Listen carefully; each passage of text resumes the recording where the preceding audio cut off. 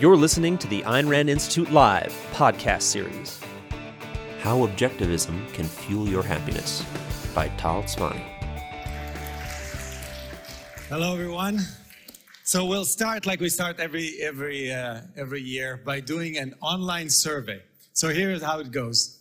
I'm going to give you three options, like 5-star system. If you didn't really enjoy this conference, it didn't meet your expectations at all, when I ask you to do something, you just stay in your seat, you cross your hand, and you look at me angrily, okay? If it's like so-so, you stay in your seat and you clap a little bit, just a couple of times. If it's beyond your expectation and you loved it, you get to stand up and cheer as loud as you can. So from 1 to 5, how did you enjoy this conference?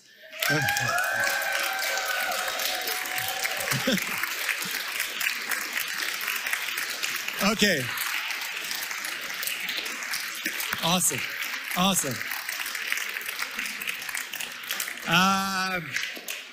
Lucy, where's Lucy? I think we'll give us like a 4.8. Awesome. So thank you very much. And in the same note, I want to give some thanks to people that really make this. I think Nikos did it from time to time, but just to understand how this thing works. There are people, and some of them are in this audience, I won't name them, who actually trade value for value with you. Because what they want to see is what's happening here. Young minds getting exposed to those ideas and in many different ways. And we don't know what you're going to do with those ideas. Maybe on one end, you just go and live your life as a happier person. Maybe some of you end up being on this stage. I always ask myself, who's going to be on this stage in 20 years, if not one of you guys? Right? So, and what's happening here at ARI is that we are a hub of people who want to see this. This is our mission. That's what we want to see. So I want to first and foremost thank all of you here, and you know who I'm talking about, that paid for all of this. So again, thank you for all the donors that made this possible. So help me thank them. And for all the adults here that paid a full price ticket, you know that some of that money goes to sponsor most of the students here that are on scholarships. So thank you for, and another thing, can the ARI staff stand up for a second, just for a minute? So let's thank, here's Aaron.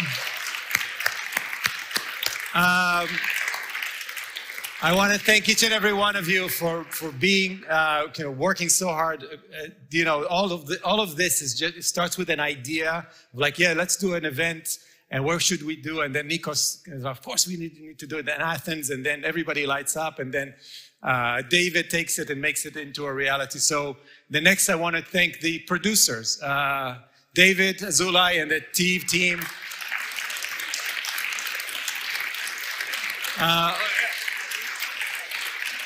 All the ideas to do it in the Lyceum and the production you're going to see tomorrow, all of that is made possible by the amazing team that produces our events. And I want to thank Alexis and the One Event team again for making all that possible here locally in Athens. So thank you, Alexis, wherever you are.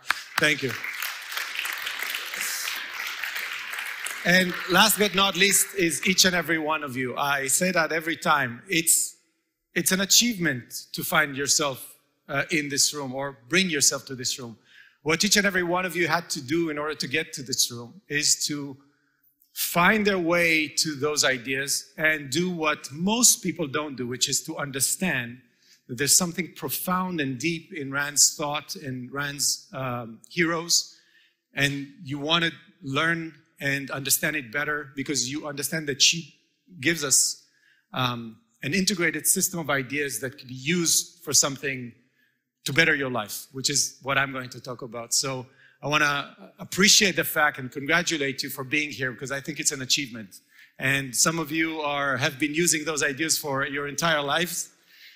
Some people here met Ayn Rand herself, and some of you are just starting your career in your life. So I hope everybody benefits. And I want to see you next year. I'm going to announce at the end of this talk where we're going to be next year. And my ask is not only be there, but bring a friend onto. So this becomes bigger and bigger over time. So with that, I'll start my talk. And my talk is how objectivism can fuel your happiness. So my experience didn't start like Nikos. Nikos' story was much better than mine.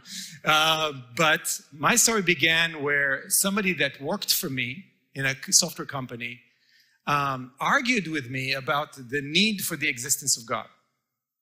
And we're sitting in my driveway, and she actually drove me back home. And she says, there has to be a God. There's no way that the universe, blah, blah, blah, was not created without God. And I said, no, I never found a reason for that. And I told her the story about me being 6 years old and my grandmother trying to force me to put the Jewish yarmulke, the kippah, on my head. And I was arguing, saying, I do it if God shows up. And I remember going to my uncle's room and sitting there for about an hour trembling and asking God if he can show himself maybe today, because I will be the best follower and worshiper of God if he just showed up, because I was serious. I was a serious kid. He didn't show up, so I gave back the yarmulke. And she said, oh, you're stubborn and you're so principled. You're just like an Ayn Rand. And it's like, who? And and then she said, you don't know who Ayn Rand is? And I said, no. And actually, I remember seeing the fountainhead in my kibbutz. It was a commune that I grew up in Israel, a real communist settlement. It was on the bed of one of my friends, was the fountainhead by Ayn Rand, but I never picked it up. So anyway, she bought me Atlas Shrugged. It sat there. It's like, who's reading that book? It's 1,100 pages. It took me 2-3 months to get to it. But as I opened it, it was like something exploded in my hands. I mean, I could not sit down reading that book, because immediately I realized that it's not just about this story. There's something here that was waiting for me to read it. And literally, if Nikos' life was changed, my life was changed forever. So I want to take you through that story really quickly and what you can take. My passion is to leverage objectivism towards happiness, individual happiness. So I'll do it pretty quickly. But before I do that, this is the time to move to mine. Before I do that, I'm going to do some rapid fire questions. So please raise your hand if you know the answer or you think you know the answer. So I'm going to ask you, how many squares are in this picture? Okay. Try to estimate, get a number in your head, okay? Commit to that number. And I'm going to ask, who knows it and see who got it right, okay? So who thinks there's more than 2,000 squares? Okay. Who thinks there are more than 4,000 squares? More than 4,000 here. Okay. Who thinks there's more than 5,000 squares? Okay. Who are the people that said more than 4,000 but didn't raise their hand when I said more than 5,000? Ooh, okay. Who thinks there's more than 4,500? 1, 2... Commit to a number, guys. Don't you? Okay, 4, 5. Okay. You guys are amazing. There are 4,576 squares on this chart. Why? What does that mean?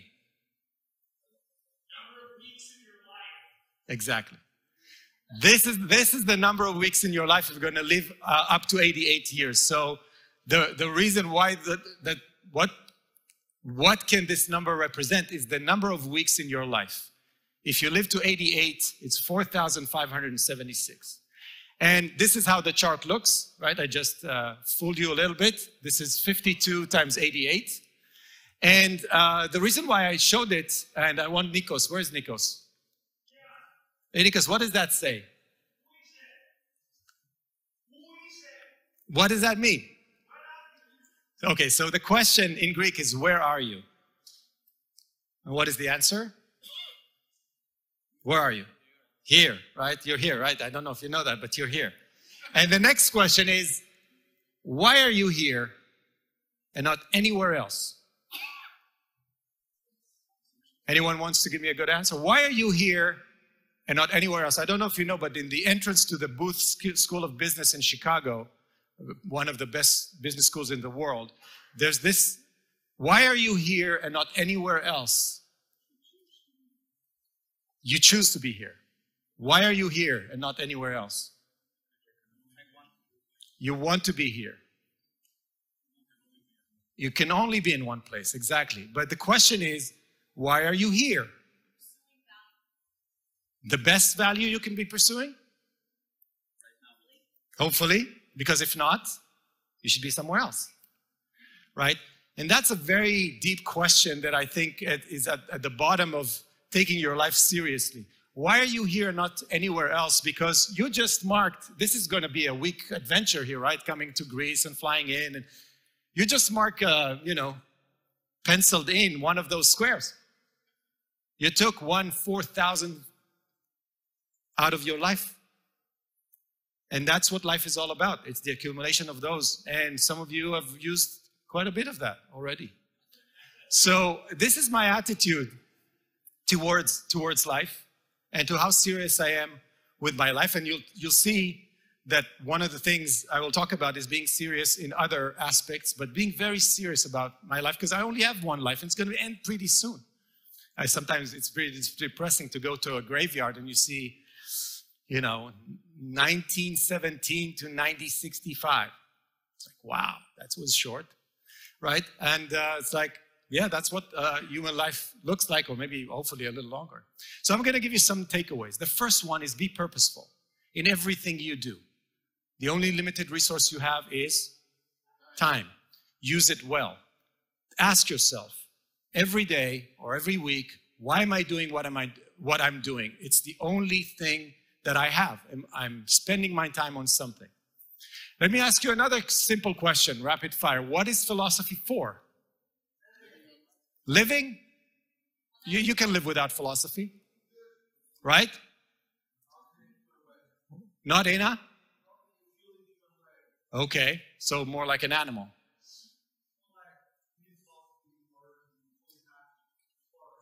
Okay, everybody agrees? It's for living and living, hopefully, happy, right? Happiness. So, okay, let's move forward. Simple question. So what is happiness? Achievement of values. Okay, any other ideas what happiness is? How does it look like? Who's happy here? Can you point to the people who are happy? Yeah, one guy is saying he's very happy. Again? Not suffering. That's not happiness for me. Okay. So if you can't really define it clearly, as I can define what a microphone is or what a table or stand is, can you achieve it? Do you think it's easy to achieve something you can't clearly define? So my hypothesis is that most people walking this earth is trying to do something. They all tell you, yeah, I'm trying to be happy. But they don't know exactly what they're talking about. And I think what Rand gave me is a path to define to myself what happiness, my happiness, exactly is or isn't, and what are the virtues needed to pursue it effectively. So another takeaway, define your definitions or clarify your definitions. When you are about to embark on something, in the tech world and the business world, we always say, what does success look like? And it's, I don't know. What does success look like? Just ask yourself, what am I trying to achieve? Can I define it? Can I visualize it? Can I concretize it? People dream. When I talk to people about their dreams, it's a dream. They never took the time to make it real. What it will look like, where will you live, with whom, how much money will you be making, who's going to employ you, how's it going to look like, what is your day going to look like? So clarify everything in your head in order to make it as real as possible so you can actually act on it. Are most people happy? What's your experience? No. But if you go out and ask them, and I know that there are a lot of TikTokers doing it, are you happy? What do they say? Yes. Why? What do you think is the dichotomy here, or the gap between most people, your evaluation is they're not happy, but they say they are. Where's the gap? Complacency? They don't know what it is or what it means. They don't have a standard. What do you think happiness is to the average person? Exactly. I'm not dead.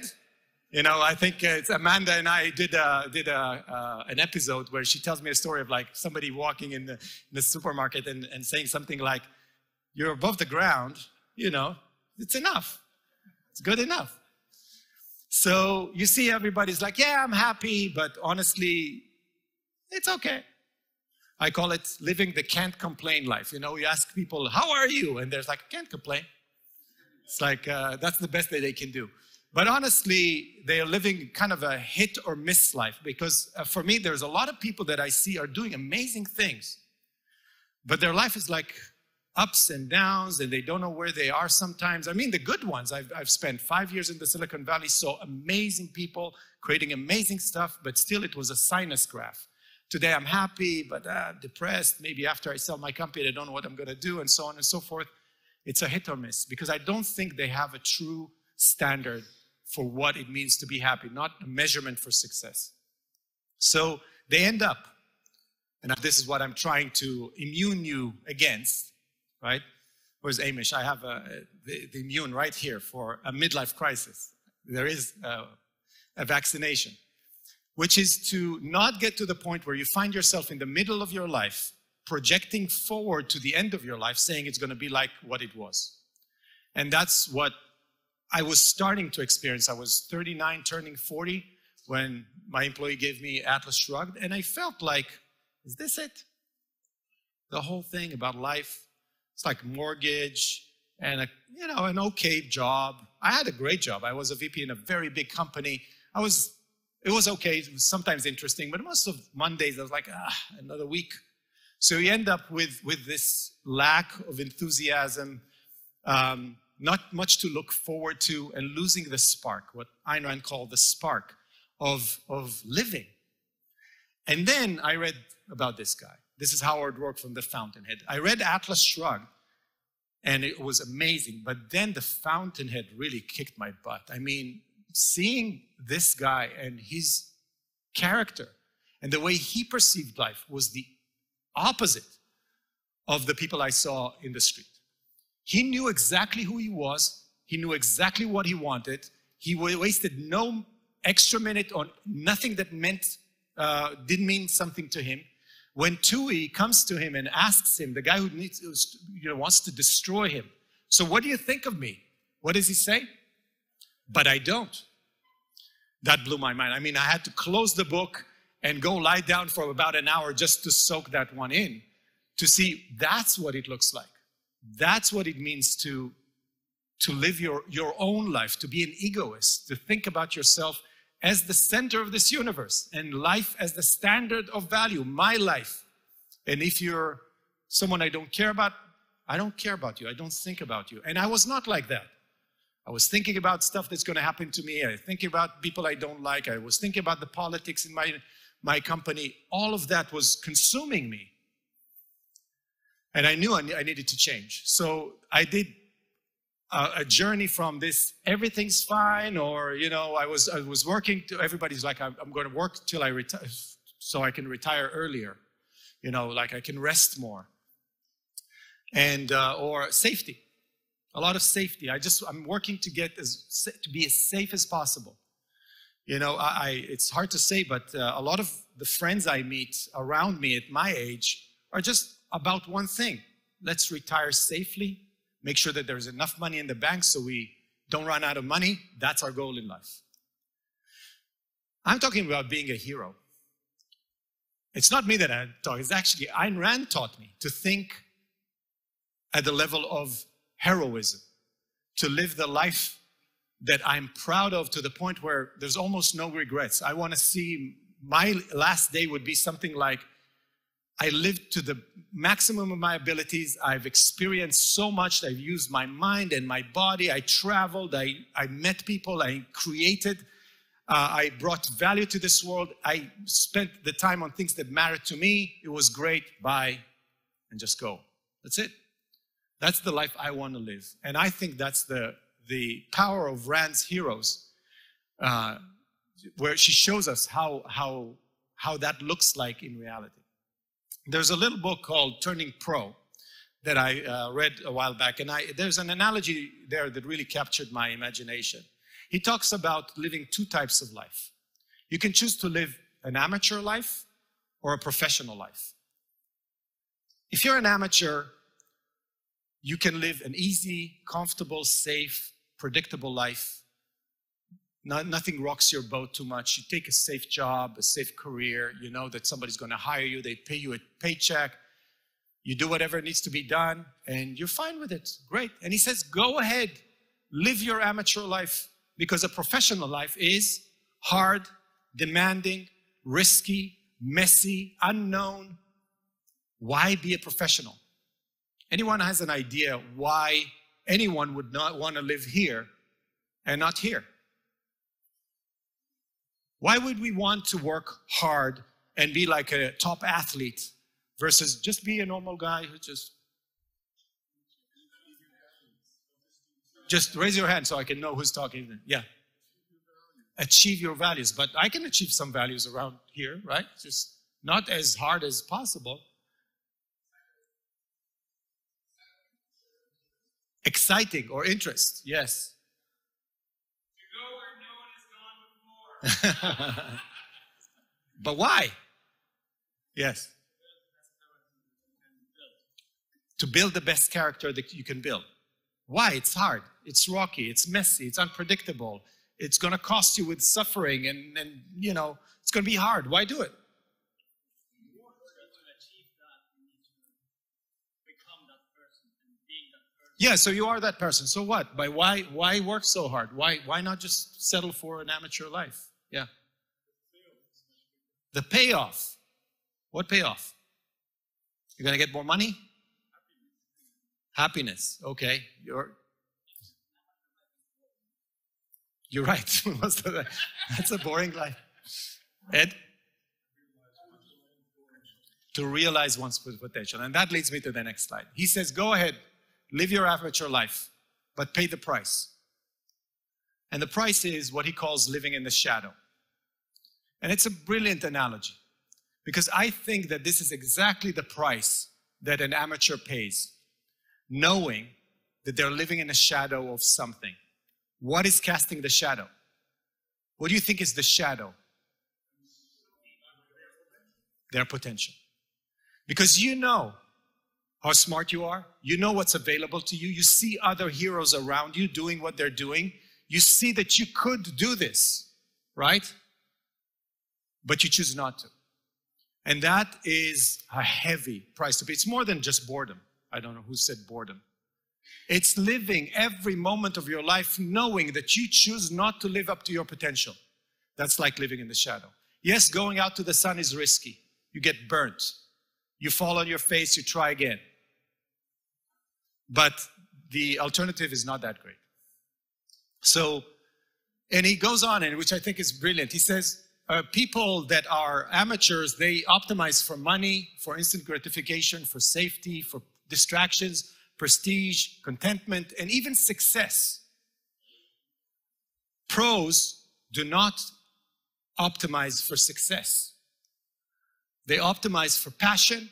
They optimize for connection, for authenticity, finding their own voice, self-expression, creativity, and excitement. That's what they optimize for. I don't want to be the number one in the world just to be number one and retire. I'm doing it because I love the game. I can't play enough. My hero, Roger Federer, just to watch him play is amazing. And I remember he released a video how he trains. For an hour and a half, it was better than watching a match. The thinking about the hand-eye coordination with his coach throwing the balls at him in different angles just to develop the movement and the orientation of the eyes and the hands was brilliant. And then him hitting around in all kinds of different moves was amazing. So another takeaway is define your standard. Are you going to be a pro or are you going to be an amateur? If you're going to be a pro, what kind of pro are you going to be? What are you going to be? Try to be the best you can be. Everyone's like, best in the world. Maybe, but it's not about being best in the world. People who take professional tennis know that the most chances they will never hit the top 100. They still do it. They dedicate their lives to it. So you have to define your standards. And the question that I want to leave with all of you is that what is your standard? What are you going to try to aim for? And what is the price you're going to pay for it?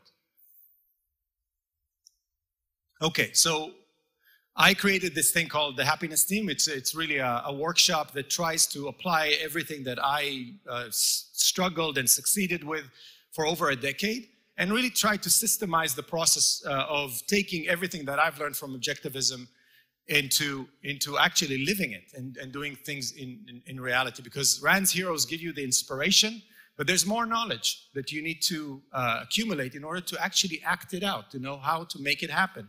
And it doesn't matter if you want to be an academic, an intellectual, or aviation mechanic. I don't know what lights your fire.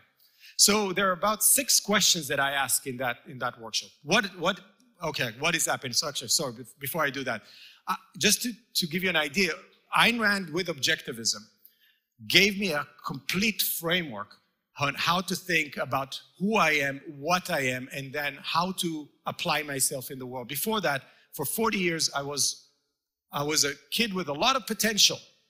And they did great things. I was successful in many ways, but I never had the framework that led me to where I am today, which is I consider myself a highly happy person. So through the fiction and the nonfiction that I've read, everything connected into this definition that she gave me that I spent, I think, months thinking about, which is happiness is that state of consciousness which proceeds from the achievements of one's values. And specifically, she's talking about a state of consciousness. It's not I'm waking up on a Monday and I'm happy and then on Wednesday I'm unhappy. It's a state of consciousness. It's a prolonged state of mind that comes as a result of a process that I'm doing, which is I'm achieving my values. So the way my engineering mind works is that I need to break it down into a process. So I read it backwards. And the way I read it is like, first she says something called values. What is that? How do I choose them? What are they? And then I need to go out and achieve them, fulfill them, and only then I get this thing, happiness, which I can't control directly because it's a result of a process. So what she's saying basically is I have to discover this thing called values to define what my values are. That's not easy. That's the strategic question. We always think in business terms. That is the strategy of your life. What are you going to pursue, right? Not the how, that's tactics. What? Why? And then you have to act. What she says is that you cannot will yourself to happiness. You cannot sit in your basement imagining a world when you are doing something and like, oh, that would be great, I'm happy today. You have to go out to the world and do what needs to be done in order to do that. And another thing she says, which people miss sometimes, is enjoy it, celebrate it, appreciate it, right? In a way that, you know, there's stupid ways to do that, but there's smart way to do it. To really acknowledge that you are a happy person and enjoy that. Enjoy every day that goes by to say, I'm happy, I'm doing what I am supposed to be doing. That was my plan, I'm acting on it. So I want to give you the question, and before I do that, there's a question. So, okay, so what do you do? There's a word in Hebrew that it sounds like a Greek word. It's called tachlis. And the people who speak Hebrew in the room are smiling because I don't know, it doesn't translate to any language. And it's so good because it says the following. It says, okay, now that you've told me all of that, what do I actually do with that information? That is tachlis. Just one word. Tachlis. All you have to do is to say one word, and I guess that's what you're asking yourself right now. Okay, you gave me all that, what do I do with it? So tachlis, I'm going to give you the tachlis, the theory into practice. So in the Happiness Team, by the way, everything I'm saying is going to be on this website. There's a 70-page workbook, self-explanatory. You can download it and start working with it, or you can do one of our workshops that we do every other month. You can talk to Amanda or someone from my team, and that's where you can learn more about it. 6 questions. What am I? Who am I? What do I want? How do I get it? What's stopping me? And what's the point? 6 questions. So let's break down each one of those questions. What am I? Morley, what are you? It takes you too much time to answer. I'm a father. You're a father. No, in the most generic way. You are? A human, a person. A squirrel. No, you are a human. You're not a squirrel. One of the things that really grabbed me with Rand's integrated system of ideas is that everything is explained to the most fundamental experiences that you have as a human being. I'm not a squirrel. I love squirrels and I watch them all day. I don't know what it is about them. They captivate my attention because they are so squirrels. I mean, there's nothing like that in the world. They look like rats, but they're not rats, and they're playing all the time, and they have a nature. And I was imagining myself, so they're born, right, in some kind of a hole in a tree.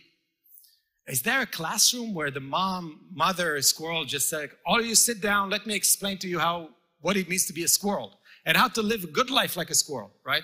There's no such school. How do they get that? How do those little squirrely things move around the forest, collecting nuts and knowing what to do and finding a shelter, a hole in a tree, and mate and so on? How do they know? How do they have their own morality so clear to them?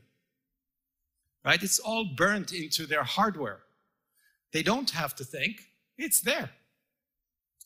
And then you have this creature, useless creature, you drop it in the forest, what happens? It dies. Does it know how to live?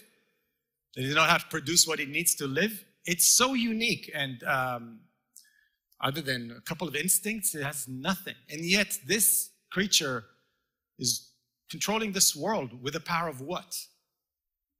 The power of the mind. What Ayn Rand says, man's essential characteristic is his rational faculty. Man's mind is his basic means of survival, his only means of gaining knowledge. That is what the squirrel of us, in us, is all about. It's about the ability to think, it's the ability to integrate, ability to create concepts and use them and imagine what I can create with my mind, my hands, and with language. It's all about reasoning. And with that, I think that is the means, that is the path towards my definition, which is happiness is really a state of human thriving. So the real question is, if you're a human, can we define what a state of thriving for you looks like? This is happiness to me. If I were to it's a state of human thriving. Okay, my life is going on a good path.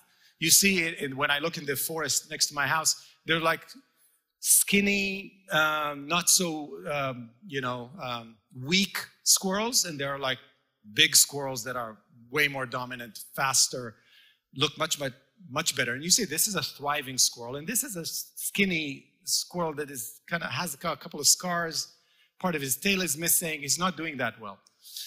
So what does it mean to be happy and to thrive as a human being? And the best way for me to explain is to express what I'm feeling on an ongoing basis. The first thing I can tell you about being happy is that I have this sense of knowing who I am.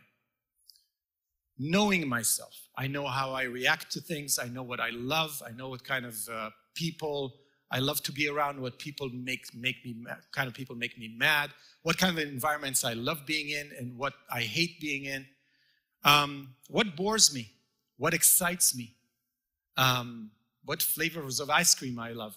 I pay attention to this thing because I am the object of my project called, Make Tal Happy. And if I don't know who I am and I'm very interested and curious about how I react to everything that happens to me, how will I know to make myself happier?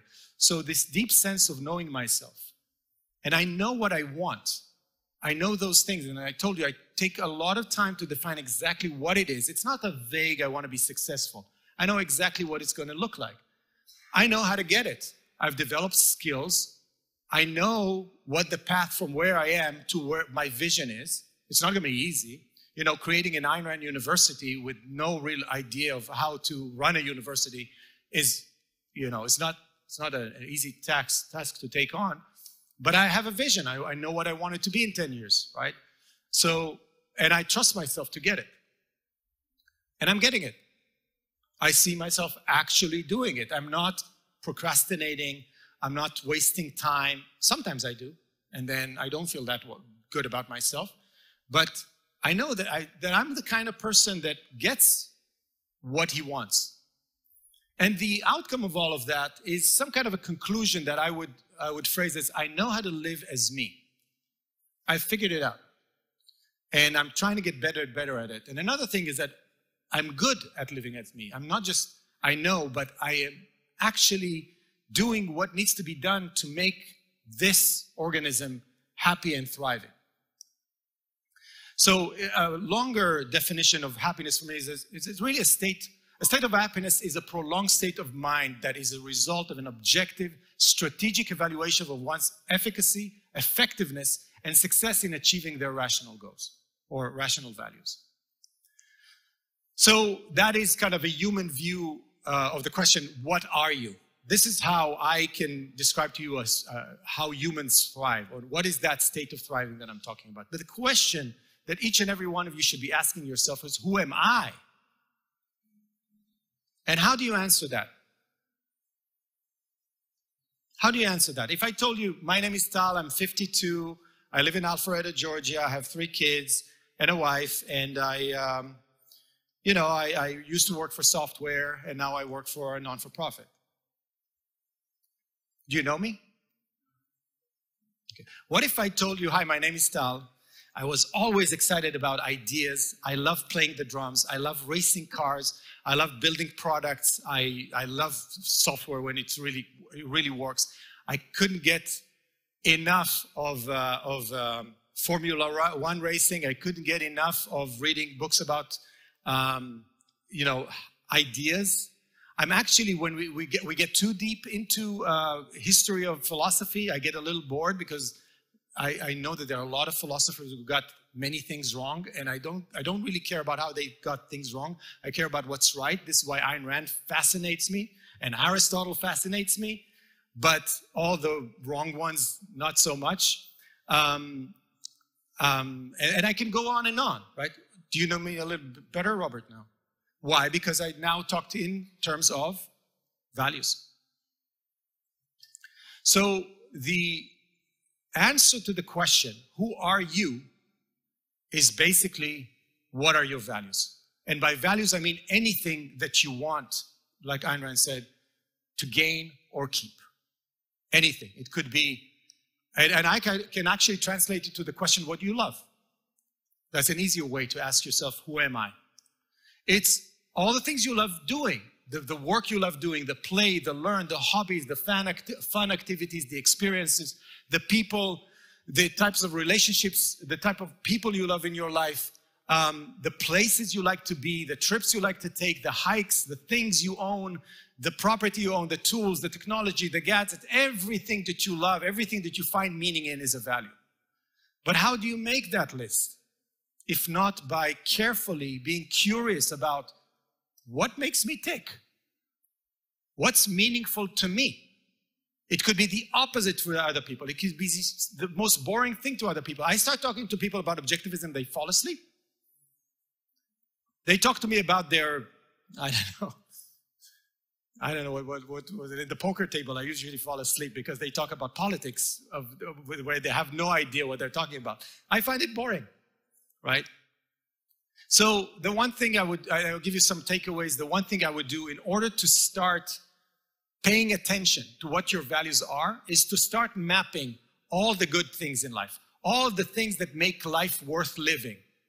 It could be anything, and make it into a hobby. Put this 3-column table next to your bed, and before you go to sleep, just write one thing of what's good about life. What is the good thing? What does it mean to me? Try to explain why that thing means something to you. sometimes you'll find that you're spending a lot of time on things that are not really meaningful to you.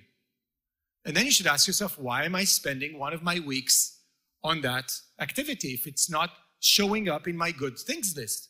And then a very hard question to ask, because this is a self-knowledge question, is what does it say about me? What does it mean that I am the kind of person that likes drumming, or likes racing, or likes managing a non-for-profit that, tries to propagate a philosophy, and I get so excited about that. That I like to meet like-minded people and talk about ideas that are very abstract. I love strategy. I like managing people. What does it say? Who's that person? And try to develop this view, almost like an external view, like, wow, that says a lot about this guy. And that doesn't reconcile with that. So why am I doing this? I don't know. And then a change needs to happen in your life. So I created what I call a value galaxy, which is over a long period of time, I started using a lot of sticky notes on my wall of all the things that I find meaning in. And what I realized that they have a lot of things that are connected. So I call them value themes. I started identifying value themes in my life. Whereas I am the kind of guy who likes philosophy, truth, and abstract ideas. And I like managing people, or I like music, and everything has to do with being very competitive in individualistic sports.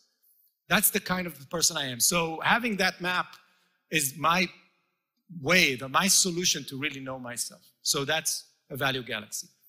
So the takeaway from this is become a valuer. Try to be a person that wakes up every day and says, what's good about this world? What can I do more of that I love? And that explains why Howard Rourke wakes up every day and it's like, I don't think about TUI. It's not in my value galaxy. So it's architecture. It's my work.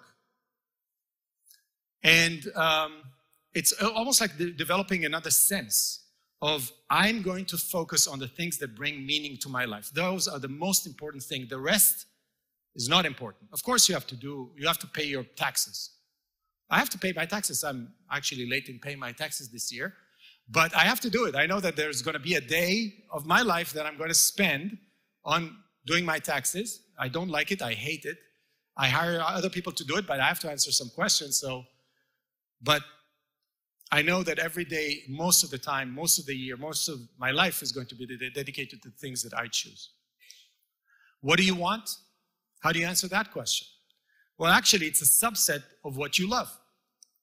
So I took all of the things that you can love, and I thought about the fact that they're all competing for one thing, which is your time and your energy. But you have different types of energy, so you can pursue multiple values in the same time. So there's your career-oriented values, which take most of your day, right?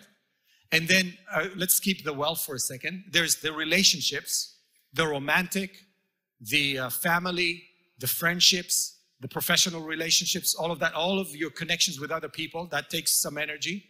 Everything that has to do with health and rejuvenation, your hobbies, what you like to do in your free time to keep your body healthy, all of that takes up some time. And then wealth is a very interesting realm of values because it's the energy that you store in order to go pursue your values. By the way, I'll just skip to something that, again, I read with Ayn Rand for the first time. Everybody says time is money, right? Ayn Rand, in one of her essays, says money is time. And what she means by that is that money is just a tool to buy you the time to go do what? Pursue your values. Now, if you go back to this slide, one of the things I realized is so amazing. This is a chart that has those 4 domains that I ask people to put their top values in each domain, is that if you hate your work right now, it's still a value. It pays the bills. So it's a value in your life. And if you want to be doing something else, but it cannot pay the bills, okay, go create a creative value that doesn't pay the bills. Stop hating your work because, oh, the work is actually paying all the bills. And develop a transition plan where what you do for as your career pursuit can pay the bills or not. If you're retired, who cares? This pays my bills. I can do whatever I want. So this separation of money and time. So really the takeaway here is organize and prioritize your values, and don't confuse time and money. A lot of young people is like, yeah, I need to make money, I need to make money. No. You need the time to go pursue what really matters to you, and if you can make the money doing it, great. If you're not, solve that problem, and then go do what, and hopefully you can develop the skills to get someone to pay you for what you really love. How do I get it? In the happiness team, we call it a spotlight value. I believe in the Crow epistemology, which means you cannot hold on to too many things. Because I ask you, what are you doing? I was like, oh, I'm learning, I'm doing that, and I'm creating a new company, and then I'm moving to another country. And it's like, really, how can one focus on doing something seriously by doing 5 of them? So in every point in time, I define for myself what I call is my spotlight value. It's the thing that is most important to me. Most of the time it's in the career domain of values, but I really do believe that you have to focus, really focus. There's a reason why focus is so important to human beings. We can't hold a lot here, right? So I wake up every day and I have a list of things that I say, those are the things that are going to take my attention today, and there has to be a really good reason if they're not. So another takeaway is focus. And I have all of the things that I do in order to plan how I'm going to get it. So always, and I'm rushing a little bit because I'm running out of time, have a plan. There's a whole, again, in that workbook, a lot of questionnaires that can ask you the right questions. Have a plan. Know where you're going. Don't like, oh, I'm going to drop my job and I'm going to do something completely different and just let's see if it works. It's not going to work if you don't really have a plan. And again, something I will just touch on is usually what I see is stopping people is themselves. It's this belief that if they'll take a step forward, they'll fall into abyss or some kind of a pitless canyon, and then some monster is gonna come and kill them because they're gonna fail, they're gonna be ridiculed, they're gonna be poor. There's a lot of fear involved in going after your values. I don't know what it is about my elder son. He came to this world, and as soon as he could say a word, he said, I want to be a character designer without saying it. And he's a character designer today. It was very obvious to him. He never thought about anything else. He won't consider any other thing. It's just, of course, that's what I'm going to do, right? And then my other kids is like, don't know, right? So some people are born like, yeah, of course, you do what you love. And some people takes a lot of courage. So I won't talk about this whole emotional mechanism. You can read it maybe when you do the workbook. But Ayn Rand has a whole explanation that was just world-changing to me, to understand what emotions are and what they are not, how to use them, and how not to use them. Again, I'm sorry I'm jumping, but I will say one thing which is an example of how to deal with emotion. So I wanted a short story. So I'm in the airport hugging my middle child, my daughter, that decided at the age of 18 after graduating that she wants to go to Israel and enlist to the Israeli army. And I was fighting her for 6 months, the worst idea ever. I don't know why. I can open doors for you in the Silicon Valley. You can do so many things. You're so charismatic. You're so smart. And then as I was driving back, emotions were washing me on the way back home. So here's an idea, here's a tactic on how to deal with your emotions. This is a 7-page introspection guide that I wrote for myself, and I will read it to you. It's very small, so I'll read it to you. So the first question is, what is happening? Give me the facts, right? So Shiri, my daughter, left back to Israel. She teared up. I did too. I felt bad after she left. I know that. That's the fact, okay? The second question is, what do I feel? What kind of feeling do I have? And in the back of that workbook, there's a list of 60, 70 types of feelings, so you can know how nuanced your feelings could be. So I wrote, I feel frustrated, and then it occurred to me that I'm not just frustrated, I'm also feeling a little bit of helplessness. I'm helpless. I can't do anything about it. Oh, that's interesting. Okay, so what's the next question? Why do I feel it? What is the cause? What is the need at stake? Okay? So what I wrote is, I still don't accept her decision to join the Israeli army. I think it's a mistake. I want her to be happy, and I don't think she's taking the path that is right for her. That is the reason why I'm frustrated and feel a little helpless. Now here comes the real game changer, which it means, okay, now you see and you're seeing the reason for your feeling, but what's behind it? What's the reason? What is the thought that generated this feeling? Or as I ask myself, what is the thought or value judgment behind the feeling? So I wrote, I know what's good for her. I know what's good for her. That's why I'm feeling helpless. My advice is the right one for her. I want to direct and have impact on her journey. I don't like it when she doesn't listen to my advice. That's the reality of the reason, the value judgment, why I got that feeling and not a different feeling. So now I'm staring at the value judgment behind that emotion. Now I can judge that judgment. And I ask myself, is it true? Is it rational? Is it objective? And my answer was no. I don't know what's good for her. I think I know her, but she knows herself so much better than she does, right? I'm 50, she's 19. I can't project my life values and experience on her. She needs to pave her own path. I can't make her happy, only she can. I need to do the opposite, encourage her to make her own decisions and be supportive. I should voice my opinion only if she asks for it. So what do you do when you realize that your emotion doesn't make any sense?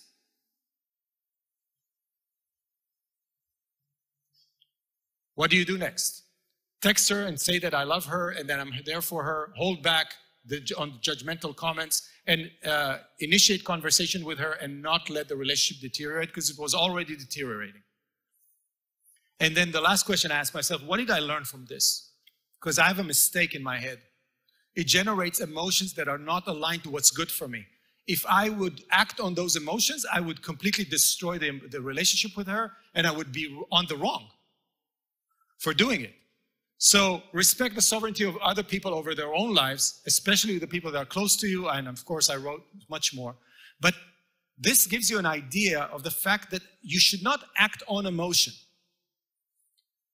You should act on the reason behind the emotion. Sometimes, and I'll give you another example, I came back after a great win of a software sales, and I was so excited about it that I didn't understand why for a week. I thought I'm such a great salesperson, but I realized a week later it was because of something completely different. It was because they asked me to present a whole story about my software without showing a demo, and I created a whole story that made everybody laugh. And I said, wow, it's so great that I'm not acting on the fact, because I thought I'm going to double down on sales. Well, I was like, no, I don't like sales. I like storytelling. So even if it's negative or positive, don't take your emotions as a primary.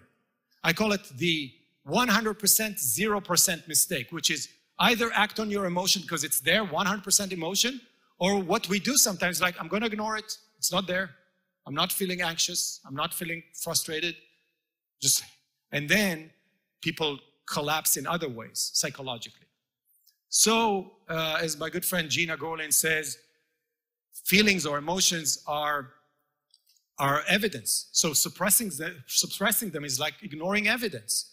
You got something going in your head, some kind of a value judgment, and now you got a signal with a shape of an emotion. So act on it rationally. So the takeaway is introspect. Develop a mind that could look inside of what's going on. Don't just act on things whimsically. Slow down. If you find yourself in a quiet room with a piece of paper, writing something about what's going on in your life, you're on the right track. And lastly, what's the point? It's another tragedy of a lot of people that I know that do everything right. They're amazing. But because of philosophical errors, they never celebrate. They don't know how to get the gold coins of doing everything right, choosing their values, pursuing their values, succeeding. You know, I was in a conference of very rich people lately, a weekend with people that most of them have private jets, okay, and hundreds of millions of dollars in the bank. You know what the two main topics were in the agenda? Can you guess? Depression, you got one right, and addiction. And we're talking about, I mean, those people are like poster childs of success. They have everything. I mean, they talk about their yachts and their private jets and where they went and so on. And there was one lady that was traumatic for me to hear her. She was so successful. And she said, yeah, I went from nothing to, and I was struggling, and then I made $1 million. And then I said, I need to make 5 million. And I made 5 million. Then my goal was 10 million. So I made 10 million. It's like, how much are you, what's your next goal? It's 50. Where are you now? 47. Great. And it's like, and then just before they end, he asked her, so what do you do for fun? She said, oh, when I'm really, really exhausted, I take my private jet, load it with champagne, get all my friends, we land somewhere, we get wasted for the weekend, and then I go back to work. Great life. So what I do in order to recognize myself, it's amazing how fast we forget the good things. So every week, at the end of the week, I write down all the good things I've done this week. And I have lists going back to 2013. Every week, if I get lost, like, oh, I feel a little down, I open one of the weeks, it's like, wow, I completely forgot. I took my daughter to a NASA camp, and we spent the whole weekend together simulating moon landings. It was so great. I forgot about it. It was not in my memory anywhere. And then I feel good about myself. You're doing so many amazing things. The fact that you're here and you're learning. Go back home, write down everything that you've learned and how much you've gained from this week, just so one day you'll come back to it's like, wow, that was a great decision to go to the Ayn Rand conference, right? You'll forget about it if you don't appreciate the fact that this is how you appreciate yourself. So those are the 6 questions. The takeaways: celebrate. And with that, I'll end. Thank you very much.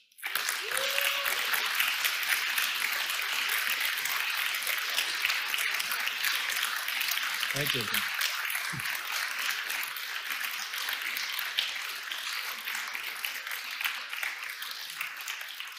So I'll take questions if you have. I know it might open, but if you have any questions, I'll be happy to answer. Go ahead. One of your crucial questions that's part of your program is, what do I want?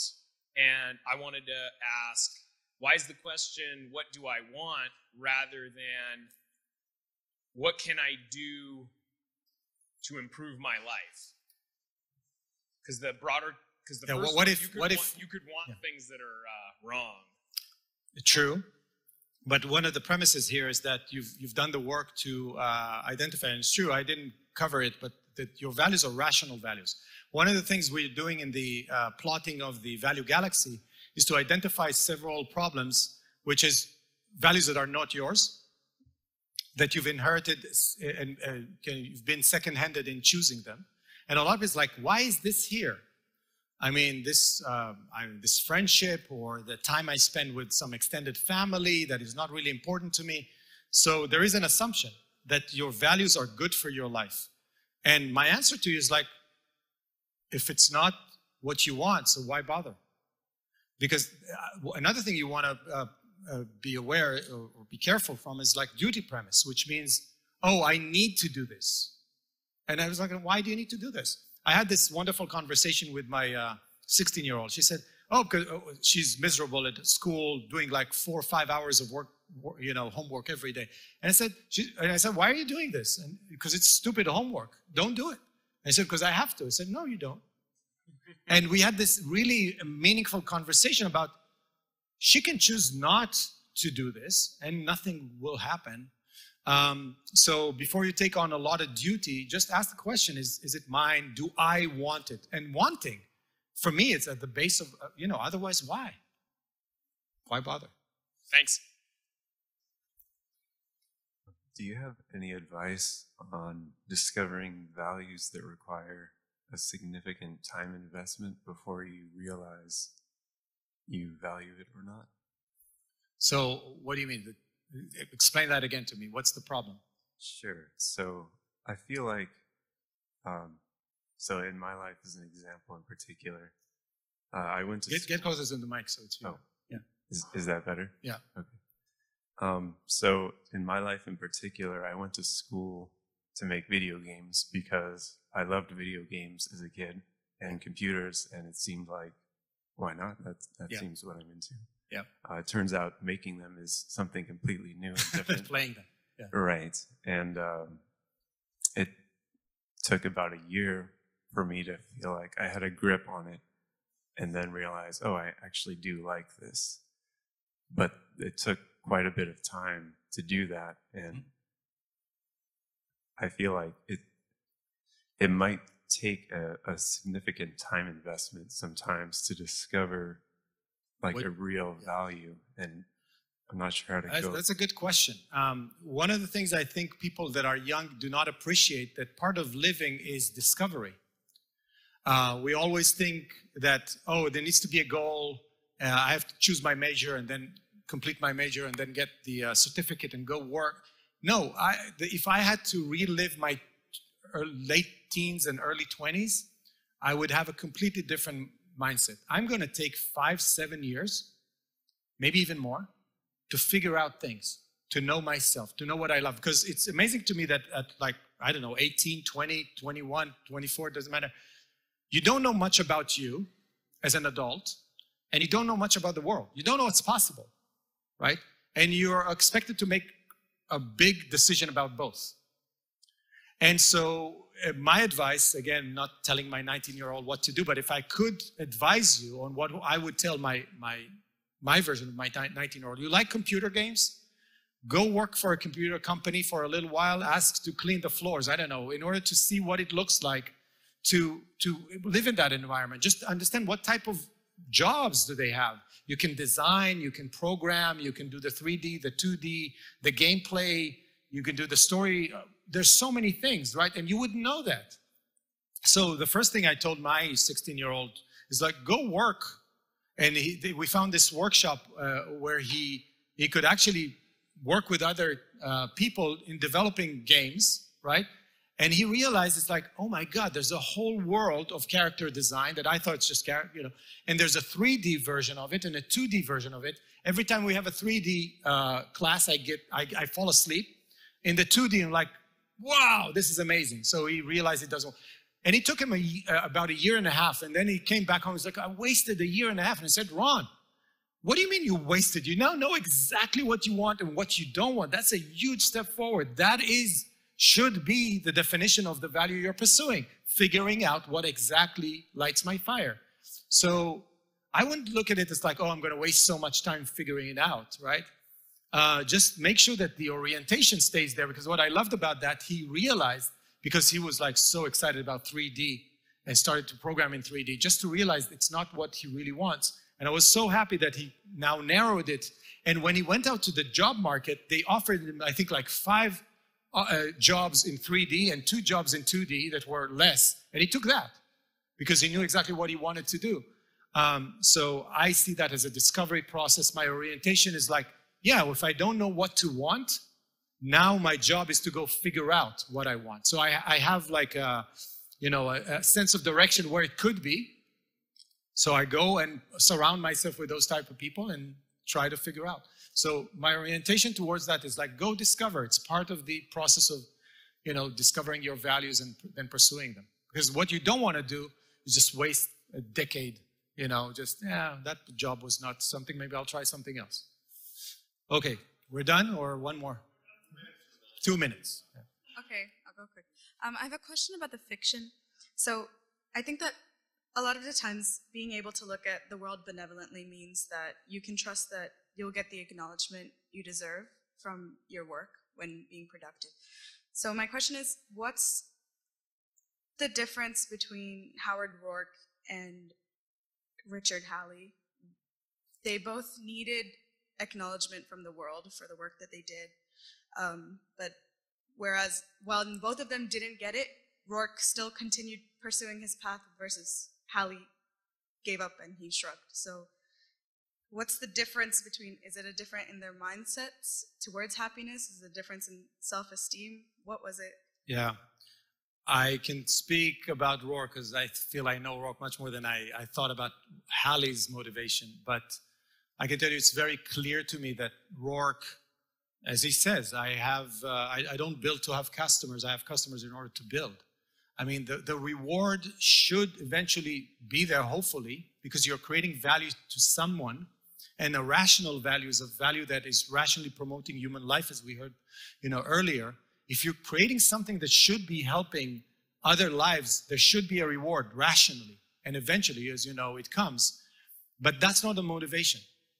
And I saw that in spades in the Silicon Valley, where I met someone who's like trying his 13th idea, where he actually literally got every idea funded and then folded the company.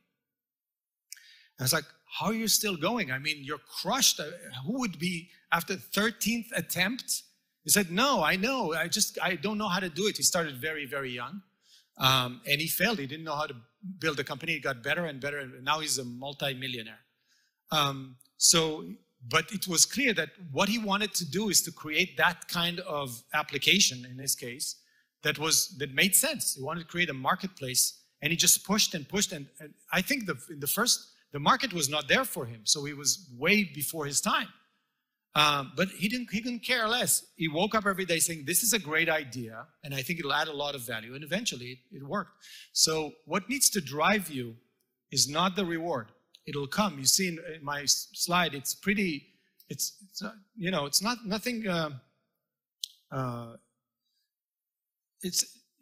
hard to understand that, but you should not aim for success. In the deep sense of the word, you are driving from your passion and excitement about this, hoping for success. And so if you ask yourself, am I doing the right thing? And I think this is a very generic thing. Am I doing the right thing? Is ask yourself, would I do it even if nobody paid for it? Would I do it again and again and again? Do I have the motivation to do it? And if the answer is no, ask yourself, what else could I be doing that I would do even if they didn't pay me to do it? Because eventually, if you're so passionate about it, my assumption you'll be very good at it, and then eventually somebody will pay you for it. And that's the difference between living in the shadow and living in the light. So thank you. With that, I'll end.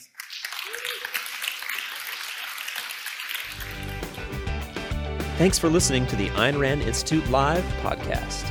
Subscribe on iTunes, Stitcher, or wherever you listen. You can also find us on YouTube. If you like this content, please share or leave us a review. For more information, go to AynRand.org.